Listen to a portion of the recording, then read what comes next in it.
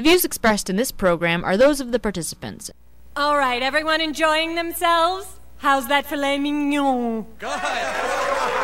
You know, we're all here for a really important reason. Because everyone should have Randy, a safe we've got a space problem. wherever What? they go. Reality's here. But of course, He's trying to that crash the takes a lot party. of effort, Reality? a lot of resources. Who let him in? Is that with your donations, Ooh, nice wine, huh? What do you think of that? You know what I think of your pretty flowers? There you go. How do you like that? All right, buddy, let's go. You. Give me that, stupid bitch. What a lovely charity event. I suppose you're all feeling pretty good about yourselves. What have you done? You've raised $300 by spending $500,000 on filet mignon and crystal glasses. We eat too much. We take our spoiled lives for granted. Feel a little bad about it sometimes. No. You want to put all your shit up on the internet and have every single person say, hooray for you. You. You're all pricks. What's the matter with you people? You're sad that people are mean? Well, I'm sorry. The world isn't one big liberal arts college campus.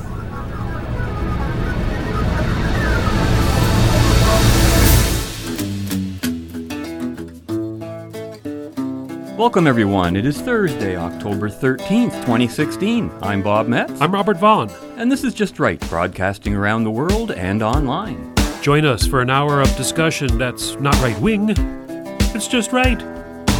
Fade into color, and color into black and white. Under the bedclothes, everything will be alright.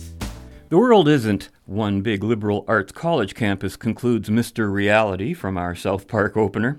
And to play on a familiar saying by past global news, Peter Truman, remember him? I do. That may not be news, but that too is reality. Well, when it comes to our two topics today, you could say that may be reality, but it's not news, some of the things that we're covering. In the second half of our presentation today, we'll be taking a look at yet another Black Lives Matter-related scandal that has struck our hometown of London, Ontario, and has captured the attention of the politically correct around the world. Yes, our old haunting ground, the campus of the University of Western Ontario, now called Western University, has again been identified as a breeding ground for racism, sexism, and all of the other usual, quote, liberal arts college campus list of things that offend the politically correct. In our opening half of the show today, Reality made an appearance in the second U.S. presidential debate in the form of none other than Donald Trump. Donald Trump, I think, Robert, represents reality to the left, and that's one thing they can't deal with. And I'm looking forward to hearing your take on the debate right after we remind our listeners to write us at feedback@justrightmedia.org, subscribe to Just Right on iTunes, hear us on WBCQ and Channel 292 shortwave, visit us at www.justrightmedia.org, where you can access all of Just Right's social media links, including Twitter, Facebook, YouTube, and of course, all the direct links to our incredible archive of past broadcasts of this show. Well, Robert, what do you think of the second presidential debate? Well, I'm going to be talking about that for the next quarter hour, after which I'll get into some of the fun that I'm having with the Trump Hollywood Access tape. Oh, yeah. Yeah, that's going to be a hoot. But for me, the debate was pure theater. I've never seen anything like it in all my years of watching political debates and discussion. It was enthralling, unlike the first debate, which bored you to tears. So the second presidential debate, I came away with actually a more favorable estimation of both candidates. Donald Trump for his knowledge, policies, and directness, to be blunt about it, and Hillary for her polish and poise under fire. And boy, was she ever under fire. In other words, though, I was greatly impressed by Trump's depth and Clinton's shallowness. Now, with the release of the 11-year-old Access Hollywood tape of Trump and Billy Bush making crude remarks about women, something I will expand on in the second quarter of the show, Trump had to come out fighting during the debate. Now, while I think he more or less had been treating Clinton with kid gloves up until the debate on Sunday, given all she had done to destroy the United States and her 30-year record of destruction, those gloves came off during the latest debate when the first question from one of the moderators of the debate, Anderson Cooper, said that Trump bragged that he personally sexually assaulted women. And of course, having listened to the so-called locker room banter tape, Trump did not say that. Said no such thing, not No even remotely such thing. close to it. Anderson Cooper lied. From that point on, personal attacks by both the moderators and Clinton were fair game for Trump. They were patently being unfair in their supposedly objective position for the moderators of debate moderators. I mean, they were supposed to be like referees, neither taking one side nor the other. For them to start off the entire debate with an insult, a personal insult to one of the candidates, was unconscionable. Now, when Clinton picked up on the lie by Anderson Cooper, she too then permitted turnabout by Trump. The debate could have been more subdued and as boring as the first debate, but for the personal lies and attacks by the moderators and Hillary. Instead, they drove into the territory of personal attack and mudslinging. And from my research into the veracity of personal claims on both sides, more mud stuck to Clinton than Trump. Up until this debate, the behavior of Clinton against the many women who have claimed that her husband Bill Clinton sexually assaulted and raped was kept primarily to the internet, as the mainstream media, as usual, had been hoping that the American public had forgotten about his impeachment for lying to Congress, his subsequent disbarment. They had also hoped that people had forgotten about Clinton's cavalier attitude about defending a child rapist. Not that she defended it, by the way, because any person deserves a defense in court, and I don't fault Clinton for being a defense attorney in that sense. I fault her for laughing about it, laughing about the polygraph that he took and passed, which she laughed about. Well, there goes my faith in polygraphs. Ha, ha, ha, chuckle, chuckle, chuckle. Meanwhile, you have somebody getting slapped on the wrist for raping a 12-year-old. They also, the mainstream media had also hoped that the American public had forgotten about the American dead in Benghazi and Clinton's role in that, and the emails that she deleted. It was fair and proper for Trump to bring these points up during a widely watched debate only weeks before Americans go to the polls. Absolutely fair. I don't fault Trump one bit for that. He was attacked. He was the victim in this debate. He came out fighting, and I think he won. As a student of psychology and philosophy and politics myself, I often find that the more interesting behavior actually is that of the people on the periphery of an event, rather than on the behavior of the principals of the event. Trump and Clinton may have been under the microscope for the past few months, but neither of them would have been there if it had not been for the actions of others. For Trump, it was fascinating to see the lack of support he received by the GOP establishment, which is mostly theocratic in policy focus and morally corrupt in character, with people like Paul Ryan just recently changing his mind on crucial issues and his support for Trump. And he changed his mind on the issues depending on which way he thinks the public opinion goes. He blows like the wind. Ryan is totally self-serving. He's there not to serve the public. He's there to be served by the public. He's there to get rich, just like Clinton. Ryan is as much a Washington crony as Clinton is, and his recent decision to no longer support Trump is a prime example of the two-faced, vacillating nature of establishment Republicans. If there's any doubt that the establishment Republicans no longer hold sway with the American public, it was with the decided selection of Donald Trump as their candidate. Not the establishment candidate, their candidate. Selected not by the establishment, but by the members of the Republican Party who have become sick and tired of the old GOP moving further and further to the left, or not sticking to principles, not sticking to reason, not being a sober second thought party as opposed to the bleeding heart Democrat Party. Do you really think that's how they think? Those are the terms in which they think of their disapproval? Well, I'm sure with the millions of people who voted for Trump during the nomination process, there's a million reasons why they did it. Right. But I think that there's a substantial portion of them were sick and tired of people like Paul Ryan and the people they supported. It's not just the insiders of the GOP, which are fascinating character studies in politics and duplicity. Recent WikiLeaks bombshells. Have you been keeping up on those bombs? No. Bombshells, those bombs, no. That to me is... I haven't heard anything substantive come out of them yet that means anything to me. It's Yeah. Well, there's been a few recently. Julian Assange just released stuff from the Democratic National Committee emails, something like many tens of thousands of emails which have been sifted through. Well, maybe in my Very lifetime I might be able to get through 4 or 5 of them. Actually, we've got a very good website. You can actually go there and search for key terms and things like that and look up stuff.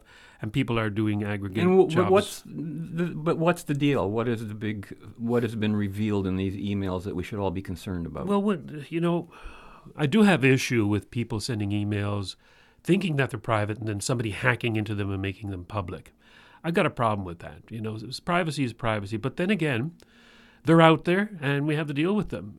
What it reveals is their personal nature, their true motivations, what drives them. And it's very fascinating. I don't need emails to know that. Well, just look at their policies. One of the bombshells, released by the dubious nature of the Democratic insiders, is an email sent by former Clinton administration official Bill Ivey to Hillary's campaign chairman John Podesta. He writes, quote, "We've all been quite content to demean government, drop civics, and in general conspire to produce an unaware and compliant citizenry," unquote. It's no wonder that Julian Assange is in exile. It's a wonder that he's still alive. The mistreatment of Trump by the 2 moderators on Sunday was entirely predictable, given that he was treated just as poorly during the first debate. Totally unconscionable. Yeah. My jaw was dropping. I'm going, who's letting this go on? This is ridiculous. And given the left-leaning sentiments of the press in general. If it wasn't Cooper's lie about Trump admitting to sexual assault, then it was moderator Martha Radat's editorializing about the effectiveness on Trump's policy on extreme vetting of immigrant Muslims. She actually came out there and gave her own opinion as a moderator, as a referee, saying, that doesn't work. I was stunned, yeah. And she was wrong about everything she said, too. Oh, of course, yeah. And totally hostile in nature, in tone. Oh, totally. And same with Anderson Cooper. Anderson Cooper blowing up at the audience, basically telling them, in no uncertain terms, to shut up. Yeah. Anytime they cheered Trump or booed Hillary, but when they cheered Hillary, they were allowed to keep screaming all they wanted. I just sat there with, I'm going, holy cow, Donald, you just won this for me, thank you. Because they're giving him the win. Well, I like the underdog, and he's definitely the underdog in this.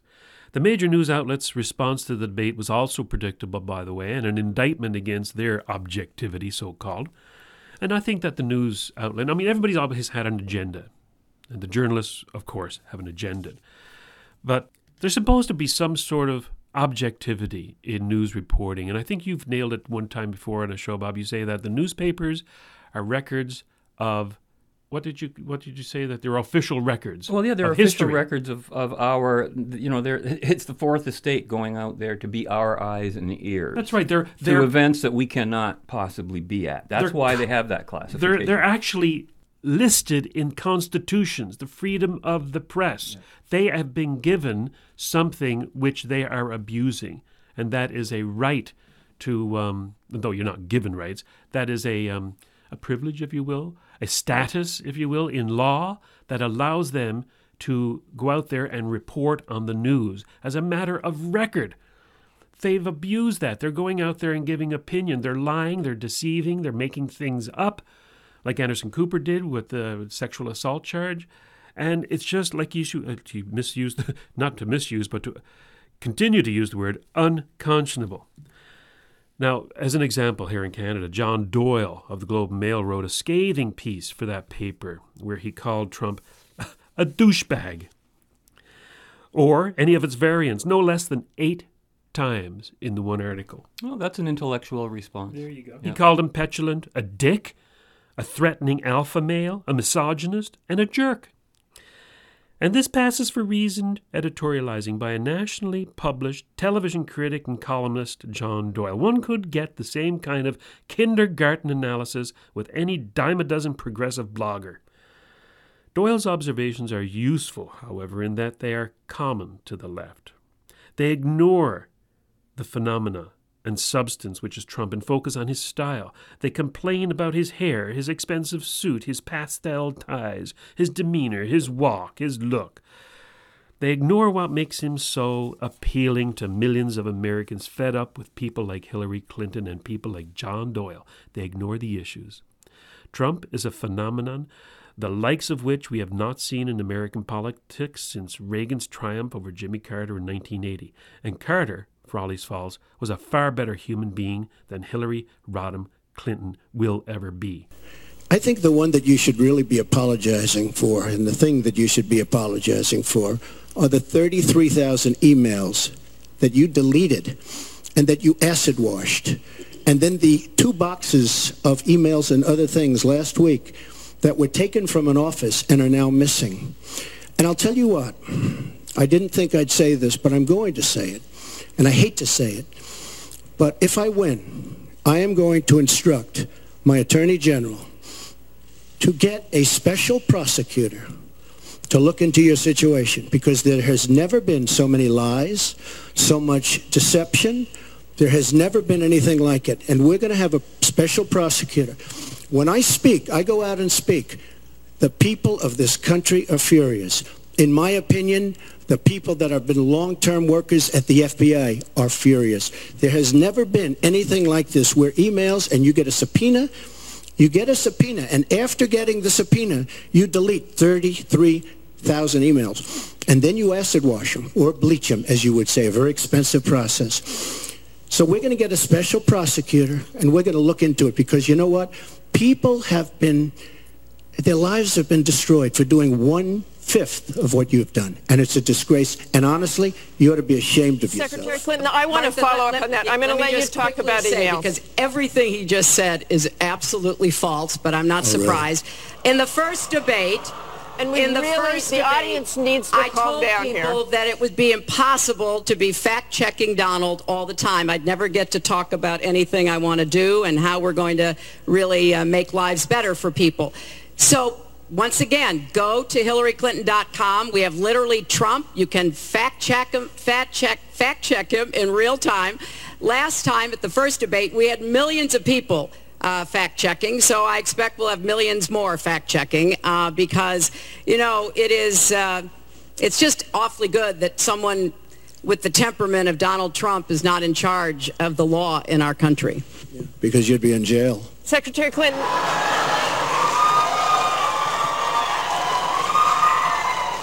We want to remind the audience to please not talk out loud. Please do not applaud. You're just wasting time.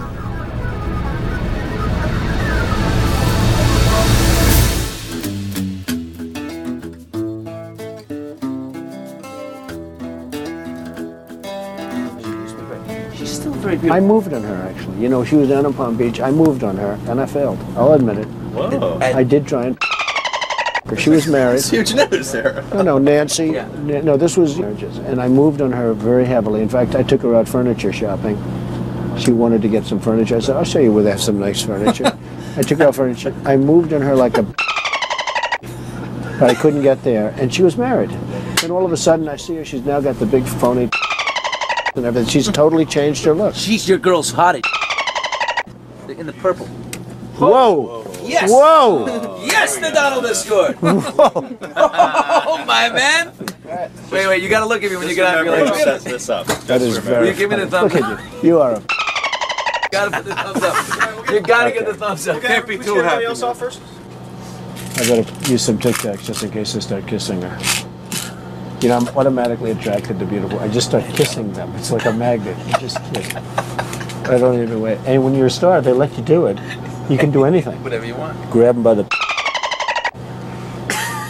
You can do anything.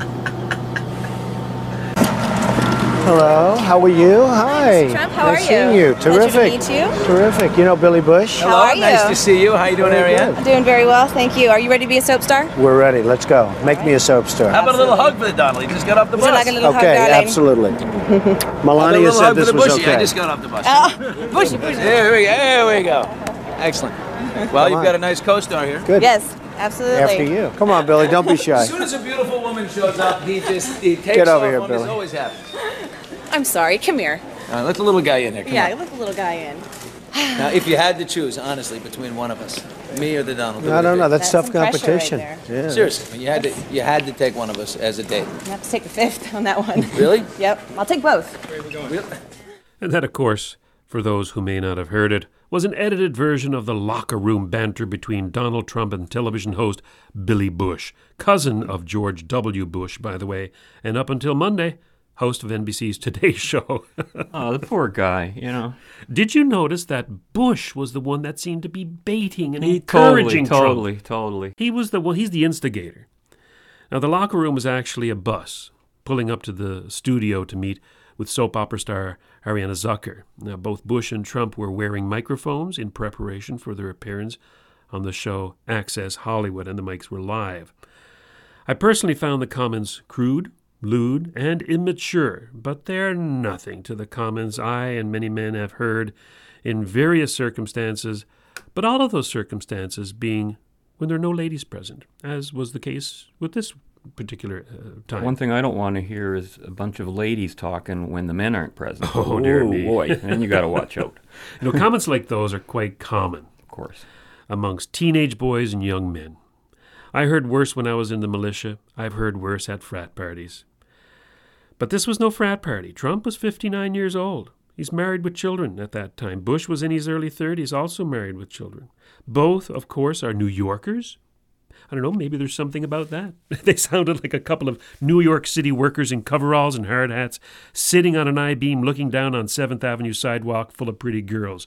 They're too far up in the high steel for anyone to hear, so they start in with their locker room banter over a Leo Lindy's pastrami sandwich. That's what I considered that talk to be about, that locker room banter. Nothing more than that.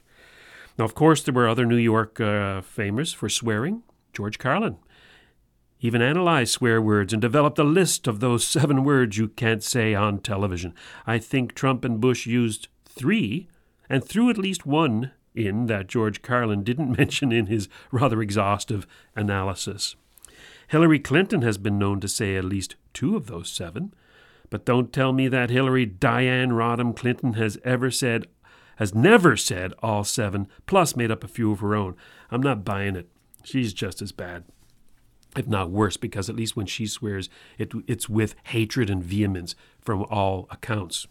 With Trump, it's gay banter type of thing. You know, it was interesting, too, because in the clip, they played the clip after they get off the bus, too. And they stopped talking like that. They didn't treat... As soon as they get off the bus and there's a woman present, they are gentlemen. Well, Billy Bush wasn't. Billy Bush wasn't, but Donald Trump was. Donald Trump was a gentleman after that. She almost approached him with a kiss because they were kidding about it, but Billy got a big hug. But what happened was, it's obvious on the video, but not during the audio. They step off the bus and they're both standing in front of Adriana.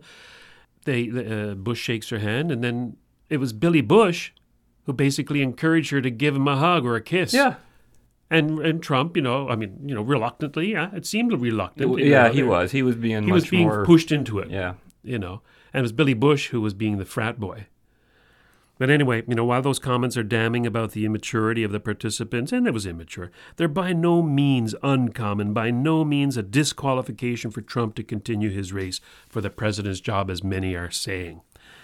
If infidelity were to disqualify you for the presidency, then we would not have had Franklin Delano Roosevelt, John F. Kennedy, Lyndon Johnson, and of course Bill Clinton. And while Donald said that when you're famous you can do anything, he must have been thinking about that picture of Bill Clinton just released with him and his hand between the legs of that stewardess. But the action of these men, Clinton and Johnson and Kennedy and Roosevelt and the like, while factually alleged about their behavior, it never destroyed their reputation or their fitness to be president. Of course, all of these men were Democrats. People thought of it to be as oh, look, they're human beings. They're infidelities. Oh, that's something to be ignored. They're great presidents. I think that you might have hit on a point that separates Trump from the average Republican. And I found that a lot of the anti-Trumpers, regardless of which camp they come from, and this, I could get into a whole show on this, but they're generally anti-sex and anti-atheist, someone who isn't deeply religious. And that Trump is not, he leads a different lifestyle than the hardcore, fundamentalist Christian. Totally different person. He actually is more of a liberal in terms of his lifestyle. Oh, for sure. And that is why he may be the first Republican on who this stuff washes off. I think we made this point on a show before, if it wasn't in a private conversation with you, that the media and the public jump down the throats of the Christian Republicans because they are hypocrites when they do behavior like that. They preach fidelity. They preach sobriety. But what do they do in public or private life? They breach that. Right. So therefore, they deserve, in a sense, to be attacked for that hypocrisy. Now, the Democrats don't preach sobriety or fidelity. So when they are unfaithful, you got it, or drunk, yeah, then hey, we're not doing anything we didn't say we would do. Precisely. And Trump has always been upfront and straight upfront about everything. That's true. Did you take those tax deductions? Yes, I did. Did you do this? Yes, I did. Yeah, well, never. You'd be a fool not to. Everybody knew about Trump's behavior before this tape. Of course. I mean, and nobody should be surprised about it. So these are just this. He is wasn't a running false for sense of president in any of those periods No. of time, and never expected to be. No, he's a private citizen Yes. doing it at a time, and like I said, it's common stuff. But now, what about the crudeness of the language Trump used? Well, we heard during the debate about Hillary Clinton's private and public thoughts with regards to policy and tactic and speeches made. Apparently, her private persona can be crude, rude, mean-spirited, and detestable. In Washington Post reporters Ken Kessler's book, The First Family Detail, Secret Service Agents Reveal the Hidden Lives of the Presidents, Hillary was greeted by a Secret Service agent who said, "Good morning, ma'am." "F off," she replied. And I'm actually truncating that. I get the point. Deleting the expletive there. She didn't say that. Trump-cating it? No. She said it with vitriol, with hatred. She hated the Secret Service. She hated her detail. She hated people in uniform and asked that they not wear it around her. Now, according to Kessler, this was only one of many such exchanges Clinton would have with her Secret Service agents. To quote from Kessler again, quote, "When in public, Hillary smiles and acts graciously. As soon as the cameras are gone, her angry personality, nastiness, and imperiousness becomes evident. Hillary Clinton can make Richard Nixon look like Mahatma Gandhi," unquote. So, Hillary is apparently the pot to Trump's kettle. If crudeness is a disqualification for being president, then both candidates should step aside. But it isn't, you see. Only crudeness on the part of a Republican candidate apparently is a disqualifier. Only crudeness on the part of a candidate who is poised to get in the way of every Democrat's dream of having a woman in the Oval Office, is, no matter how crude, vulgar, hateful, and demeaning she is a disqualifier. And what are we really talking about here? Words.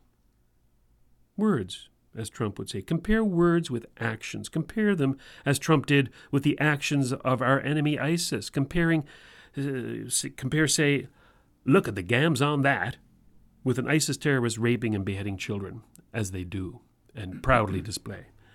Let's put things in perspective, as Trump did. Trump made every attempt to put things in perspective during that debate. He did so, too. He did it well. And I think so, yes. It was all the moderators and Clinton do to try and steer the debate back to some gutter talk of Trump. Now, when it comes down to it, the American people have made a choice between Hillary Clinton, a loathsome, self-serving, lying, deceitful, hateful career politician, a Marxist who puts the crone in cronyism, or Donald Trump, an immature, uncultured man who just happens to love his country so much that he puts his personal wealth and reputation on the line in order to restore the sense of greatness this 70-year-old New Yorker knew that the United States once had, but has since lost due to people like Hillary Clinton and Barack Obama. You know, with this debate, the choice for me has never been more clear. Taking out the trash, taking out the trash. Dumpster writing, the voice of the people. Up with bubbles, down with air. Stop! Nematodes are people too. Ha, those nematodes. What's this one? Crabs is, Do you kiss your mother with that mouth? Hi, Garbage Man. Hi, SpongeBob. Hi, Patrick. Hey, Patrick, do you know what this word means? Oh, hey, I think I know what that means. That's one of those sentence enhancers. Sentence enhancers? You use it when you want to talk fancy. You just sprinkle it over anything you say and whammo! You got yourself a spicy sentence sandwich. Oh, I get it. Let me try. Ahem. Hello, Patrick. Lovely day we're having, isn't it? Why, yes it is, SpongeBob. This day is particularly lovely. How right you are, Patrick. Ooh, you're right, Patrick. My lips are tingling from the spiciness of this conversation. Hello, customers. Nice day we're having, huh? Hey, Patrick, how the are you? Pretty good, SpongeBob. I don't understand. That guy's talented. He doesn't have to work blue. Let's go somewhere more family-oriented. SpongeBob and friend, front and center! Why, you gotta make the two of you paint the Krusty Krab for using such language! But Mr. Krabs, we were only using our sentence enhancers. Yeah, it's fancy talk. There ain't nothing fancy about that word! You mean... Yes, that one! Now quit saying that! It's a bad word! Bad word? That's bad word number 11. In fact, there are 13 bad words you should never use. Don't you mean there are only 7? Not if you're a sailor.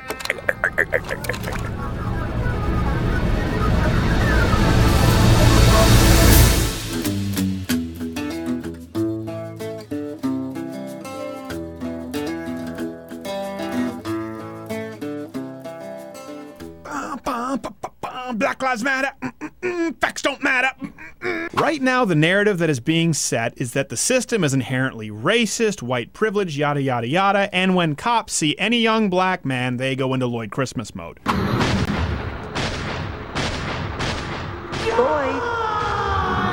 To the point where places like Black Lives Matter, leftist websites, even MTV News are pushing this idea that innocent black men are being shot for no reason at all. Now, the purpose of this video is not to justify nor condemn any of the deaths that occurred during these police-civilian interactions, but to provide you with the context that MTV News and Vox and HuffPo refuses to. Facts don't matter. Let's just use this video from MTV News that's being circulated to start. All right, the situation with Philando, we don't really know a whole bunch yet. That didn't stop MTV News from putting it in a video, and it seems to be a really horrific accident, and hopefully justice will be served when the information comes out, but we do know that he wasn't shot for broken taillights. He was shot during an altercation where he was pulled over because he matched a description for a suspect in an armed robbery. Police were on high alert for a gun. Police get shot in routine traffic stops all the time. Statistically, yeah, it happens a lot at the hands of young black men, and there was a miscommunication with Philando reaching for what he claims to be his wallet or ID, and the cop thought was a gun. Now, that doesn't mean that any of this is justified or it's a good situation, but to simplify it to shot for broken taillight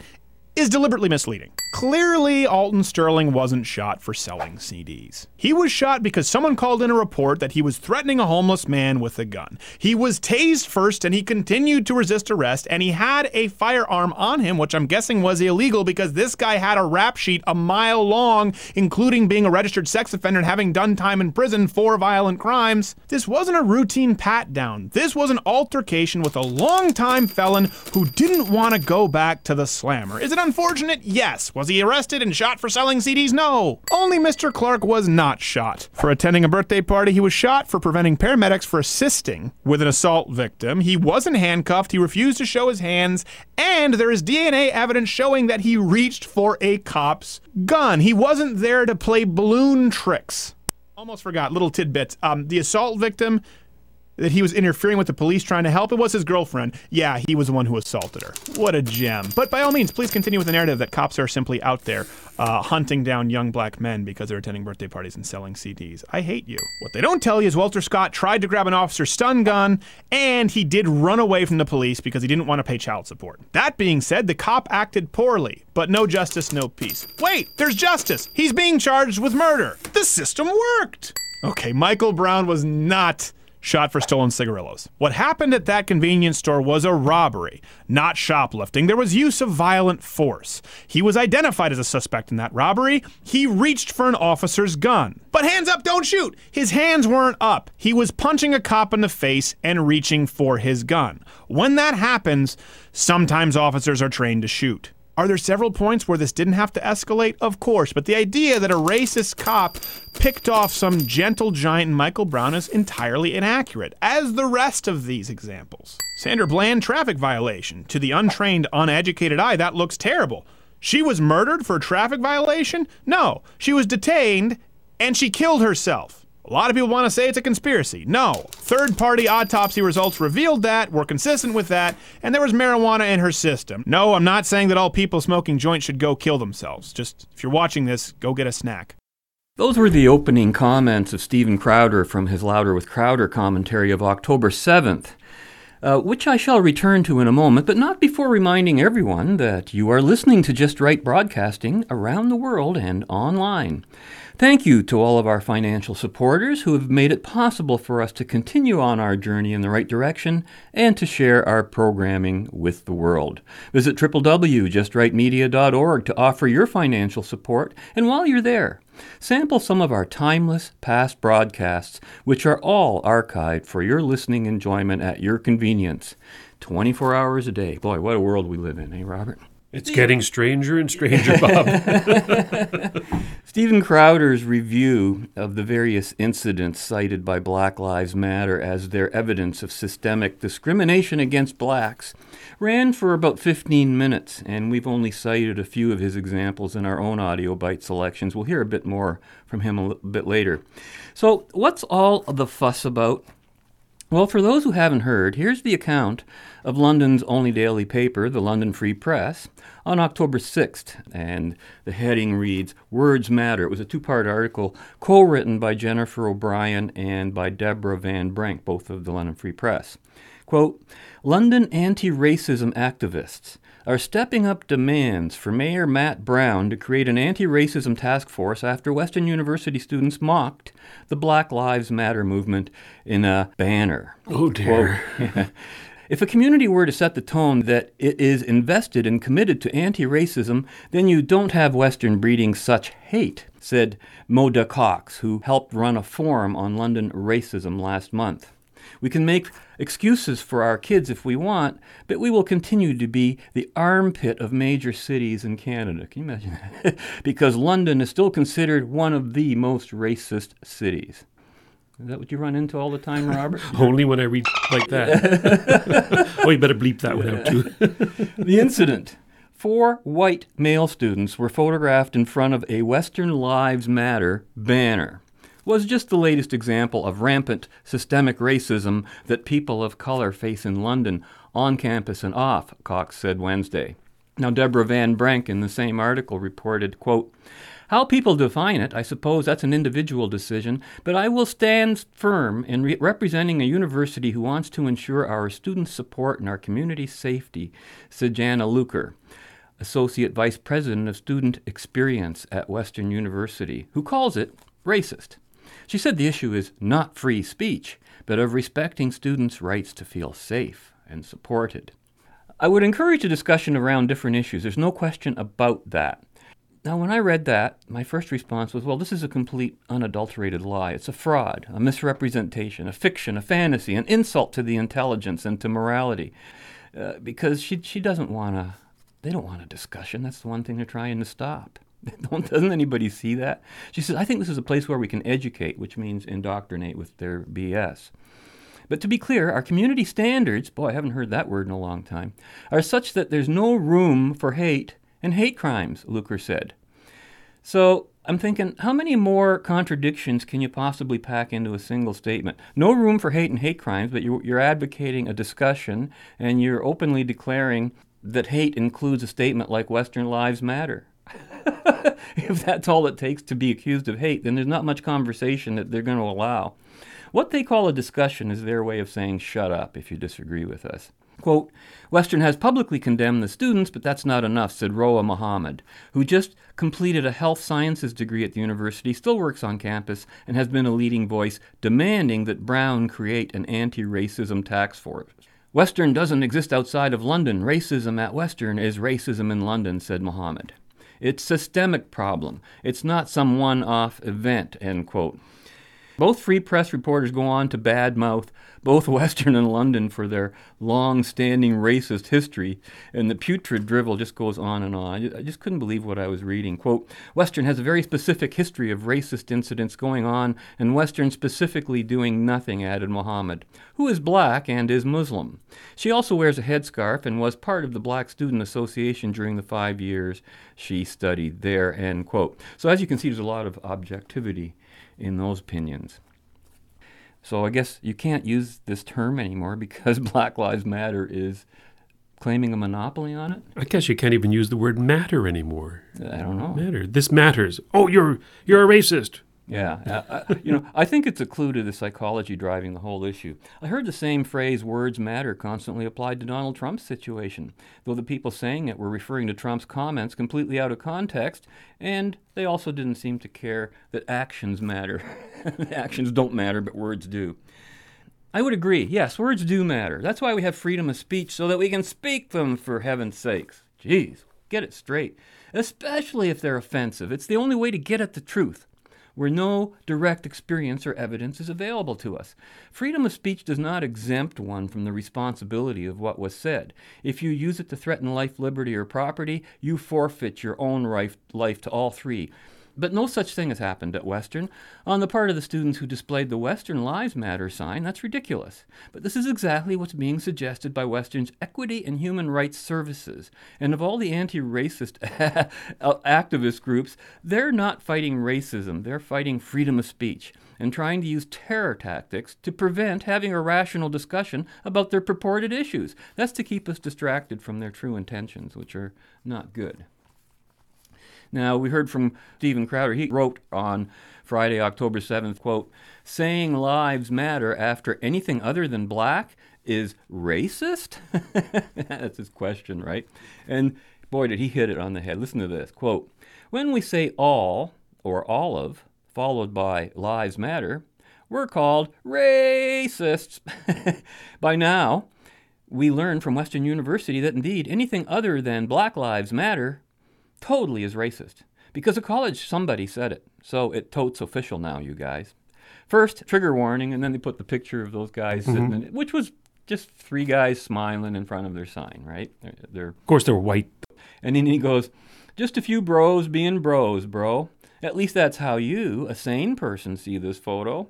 That's why you're a racist, sexist, bigot, homophobic, transphobic, asexual, hating ninny pants. How dare you?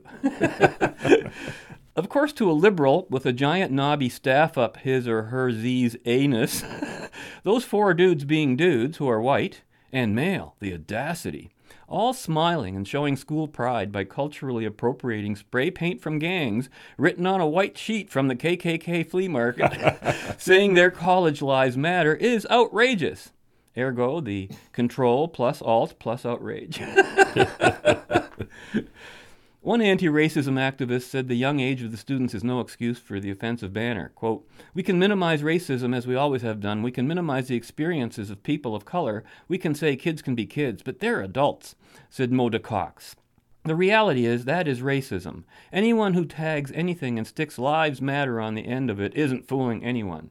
There are well-informed people who will say that it is racism. End quote. And then Crowder writes, fact check. If you say this is racism, you are not well informed. Take the paint can away from your face. If you want to sniff something, may I suggest a flower? No? Perhaps a nice cup of coffee? No? Well, if the coffee is hot enough, might I suggest you tip it all over your face? No. Your lap then. It's already soiled, so what's the harm? That banner isn't offensive. Yo, the sheet is just a sheet. It's not actually from the KKK. It was a joke. A joke is a device meant to tickle the funny bone, which you were born without, twit. Now lives matter, black lives matter, white lives matter, Asian lives, unborn lives, human lives matter. Saying human lives matter isn't racist. The movement Black Lives Matter, they might actually be racist. Not people who believe that black lives and any other life matters, but the group who cares not at all about facts and who advocates for violence against police. Yeah, they're the racist ones. Read Black Lives Matter founder tweets about, quote, killing white folk. Lashes out at critics. So seriously, man, put down the paint, sniff something less toxic. Your own flatulence, even. End quote. Right on, comrade. Yeah, well, that's certainly one valid way of expressing reality. Totally on the mark. One problem, though. Reality and its companion reason are not relevant to anyone with the kinds of agendas being pursued by these university students. Their motivation is fear and hate, driven by false narratives invented by those who want to spread hate and fear. It's a self-perpetuation cycle. Now, we heard the opening segment of Stephen Crowder's October 7th commentary just a few minutes ago. Time constraints force us to skip past his litany of examples and context that he covered in his much longer review. So now we're about to hear his closing, which contains a very valuable message with which I agree wholeheartedly. Trayvon Martin for wearing a hoodie. Oh, thank you, Geraldo Rivera, for your misspeak, making this a meme for all time. No, he wasn't killed for wearing a hoodie. George Zimmerman, I've said it. He's a jackass. Not a fan. He should have stood down. He didn't have to follow this kid. But when that situation escalates to the point where the kid is bashing your head into the concrete, here's the deal. Whenever you assault somebody that violently, you're forfeiting your right to live. People don't like to hear that, but here's the deal. If someone holds me at knife point or gunpoint or assaults me in the street or sucker punches me, you don't know what the intent is of that person. You don't know if they're simply trying to impress their friends or if it's some form of gang initiation or if they're a crazy person dead set on killing you. You don't know if they want your watch or they want your life. The second you escalate it to a point that is violent enough that could kill somebody, whether it's your intent or not, you forfeit your right to live. And that's what happened here. Tragic, yes, but this is not out of the ordinary. Again, the point of this video is not to justify all of the killings, nor is it to condemn all of the killings. I think if we're being honest, I've been fair and pretty reasonable. If you don't think so, let me know below. The point is that when it's Black Lives Matter, or MTV News, or HuffPo, or whatever the organization is that day, when they put out there this idea that cops in record numbers are simply killing black people because of a level of melanin in their skin for benign activities and no reason at all, what does that do?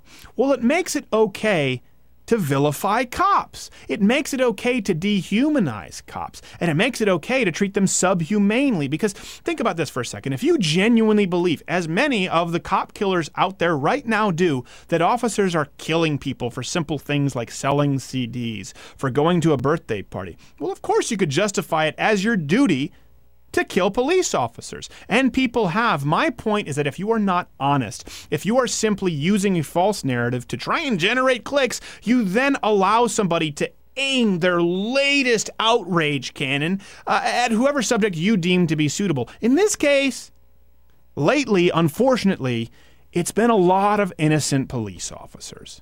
Right before the Dallas shootings, if you watch this channel, I said, hey, if it gets to the point where it's more controversial to say wait for the facts than it is to demand the public lynching of officers, we have a problem. That video was released right before the Dallas shootings. I am telling you this right now. If we do not start having an honest conversation about what is going on, you are going to create an atmosphere that you can't take back and you will regret it.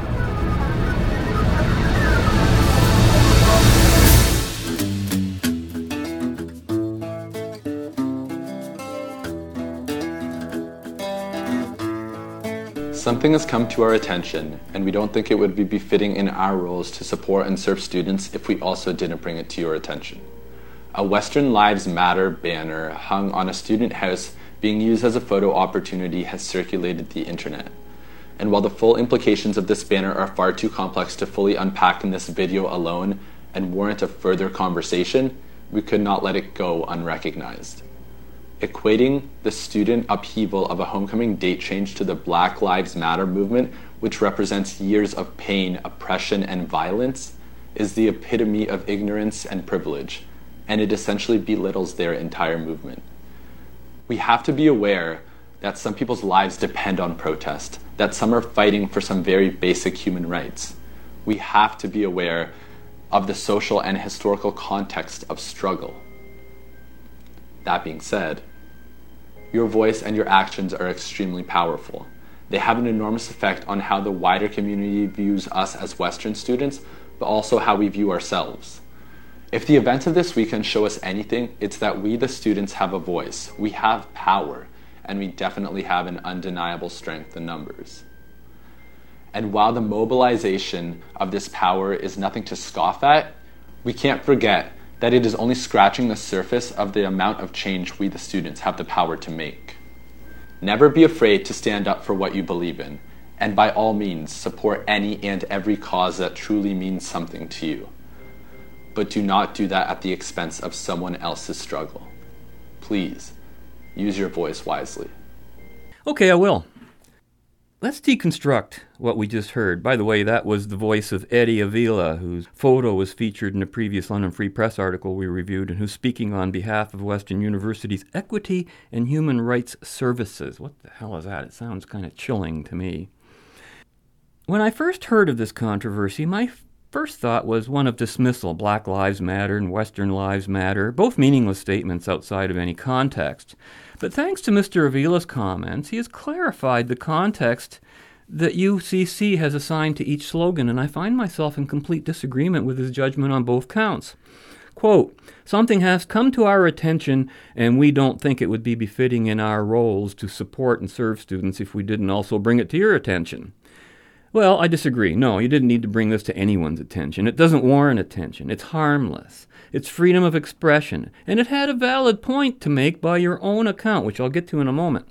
Quote, "And while the full implications of this banner are far too complex to fully unpack in this video alone and warrant a further conversation, we could not let it go unrecognized," end quote. Well, I'm not sure what the problem was with being unable to address the full implications of the banner in a UCC-produced video. Was there a time limit? It was 2 minutes. They could have made it 3, could have made it 4. How long would it actually take to address the full implications? Why, no time at all. He did it in his next sentence. Right. What's too complex is the justification for his argued implications, like facts or evidence which do not match the narrative. That's when it gets complex. Quote, "Equating the upheaval of the homecoming date change to the Black Lives Matter movement, which represents years of pain, oppression, and violence, is the epitome of ignorance and privilege, and it essentially belittles their entire movement," end quote. Well, talk about a politically charged statement of threatening those who would use the Lives Matter slogan for their own causes. Belittle their movement? It deserves complete condemnation and moral rejection at the root. Black Lives Matter is a racist group. They're terrorists. We should be belittling them, shouldn't we, Robert? Haven't we been doing that? Organized criminals would be more apt. Yeah. It is engaging in the same kinds of propaganda and misinformation activities domestically as is, say, ISIS on the Islamic front. They're doing the same things. Its spokespeople and activists have no respect for other groups, just as we covered and was demonstrated at Toronto's last gay Pride March. Remember that one? Yeah. In which Black Lives Matter promoted the propagandist notion that the police operate on racial motivations as a matter of course, oblivious to the circumstances, as we've just been hearing from Crowder. Another point, nothing said in the video matches the facts of history. The historical context is a matter of record. Slavery and race were incidental in terms of cause and consequence to each other in the U.S., as we've examined before. There were thousands of black slave owners in early America, and virtually all of the slave traders outside America were black.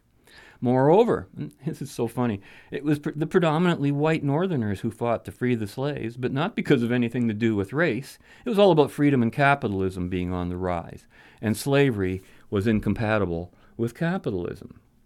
So there is a little bit of facts of history. I don't hear any of that coming out of the university.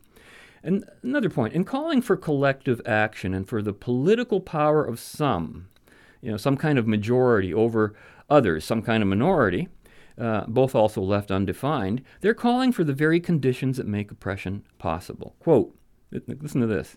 "We have power, and we definitely have an undeniable strength in numbers. And while the mobilization of this power is nothing to scoff at, we can't forget that it's only scratching the surface of the amount of change that we, the students, have the power to make." I take that as a threat of violence. It is. Nothing less. It is. Well, no, I watched the video from Avila. I found his speech to be pedantic, condescending, arrogant, snobbish, and just wrong, for all the reasons you just pointed out. But it's an exemplar of progressive thought and Marxist thought in modern university campuses. It was disgusting. I found so too. It struck me so much like the kinds of videos released by ISIS. after they've just beheaded someone. And then, this point, to falsely suggest, as has been done, that we should, quote, never be afraid to stand up for what we believe in and by all means support any and every cause that truly means something to you, end quote. I couldn't believe he had the nerve to say that. Being a complete hypocrite. Everything else this gentleman said contradicts that advice. In fact, the video is meant to instill fear. He is the terrorist against those who dare to exercise their freedom of expression in ways that he interprets to be counter to some sort of fantasized and infantilized views of the world. Who's he think he's kidding? You know, obviously everyone on the left is buying into it. That's why we live in increasingly dangerous times. They have a true majority with the support of the right wing sitting on its ass, while most of those on the true right are few in numbers, and yet are the real targets of the leftist majoritarians. They don't fight over between each other. They're after the Trumps. They're after the individual who says something different. Individuals scare the hell out of collectives because they have more power. I know this from experience. The many always fear the one. Now, if Western Lives Matter had a valid point to make, it was about this year's change in the traditional homecoming date. Well, they actually had a point to make. Ostensibly in an effort to reduce violence and property damage that has become to be associated with the homecoming tradition, they changed the date this year. You heard about that. Yeah. And so in other words, trivial as it might seem, and actually is in absolute terms, I'll admit that, but philosophically it's not trivial. Think about it. Western Lives Matters expressed a protest against a forced change in the culture of the university. It's a cultural issue. They're using it the same way. So go figure. It all comes down to culture again, which makes the use of lives matter in the context of talking about culture by those students very appropriate. And here, at first, I thought it was just silliness and meaninglessness until I understood that there was a cause behind that statement, right? It wasn't just for fun. Now, I just have a few other closing points if you wanted to add anything else to that, Robert. No, just that it is an excellent example of how close this nonsense is getting to us here. It's everywhere. It's on every campus. I don't think that anybody's excused from it. And we have to nip it in the bud. We have to bring the light to it and do what we're doing now and telling people how wrong they are and how wrong-headed they are and for what reason that they're holding having these speeches and having these committees of equity and human rights. I mean, what kind of perversion of liberty is such a committee? It's a complete perversion. These things, you know, stuff like that existed in the Germany of the 1930s, okay? Pick up that damn history book, you guys. You know, for all the talk of wanting to have a discussion, that's the one thing that this argument does not want. Western lives matter, quote unquote. Isn't that part of the discussion? Doesn't that mean that the message is getting through, for good or bad? Ah, yes, wrong message. The Black Lives Matter message wasn't about any lives mattering. It was about exclusion. Anyone who is not black doesn't matter. That's the message, right? And we know that from the way it's been applied. In fact, the minute you dare to identify with whatever the culture is, then you'll be accused of cultural appropriation. So they got you coming and going. You can't be with them or against them. That's what they want. They want your silence. Well, people are going to be terrorized into silence. And they want separation. They're dividing. And then here they are all talking about uniting and dividing, when that's exactly what they're doing. You know, when other people copy you, including your quote-unquote culture, that's usually considered the sincerest form of flattery. The mere use of the terms lives matter encourages discussion. That's why the fascists on campus are against it, because they got the discussion going and now they're afraid of the direction it's going in, right? And so it's got to be stopped. And, of course, there's the big issue. They always talk about slavery past. Look, it's capitalism or slavery. And the left is always opposed to capitalism. So whose side are they on, right? Perhaps the scariest symptom of all this virulent thought and behavior is that the so-called mainstream media gives this insanity its support and credibility. Our campuses today are very much like the university environments of the late 1930s Germany. Of course, when it comes to encouraging a discussion on the issues, this is the place to come. After all, our views are always just right, aren't they, Robert? Of course. And you can just write us at feedback@justrightmedia.org about anything you've heard on today's show, pro or con. So be sure to join us again next week when we'll continue our journey in the right direction. Until then, be right, stay right, do right, act right, think right, and be right back here. We'll see you then. Fade into into color and color into black and white. Under the bedclothes, everything will be alright. Oh, let me tell you something. I am so sick of Washington and all its works and all them politicians down there and them congressmen and the congressmen. Boy, I'll bet you won't find none of them congressmen turning down their electric blankets tonight. Because if they did, their secretaries would get up and go home.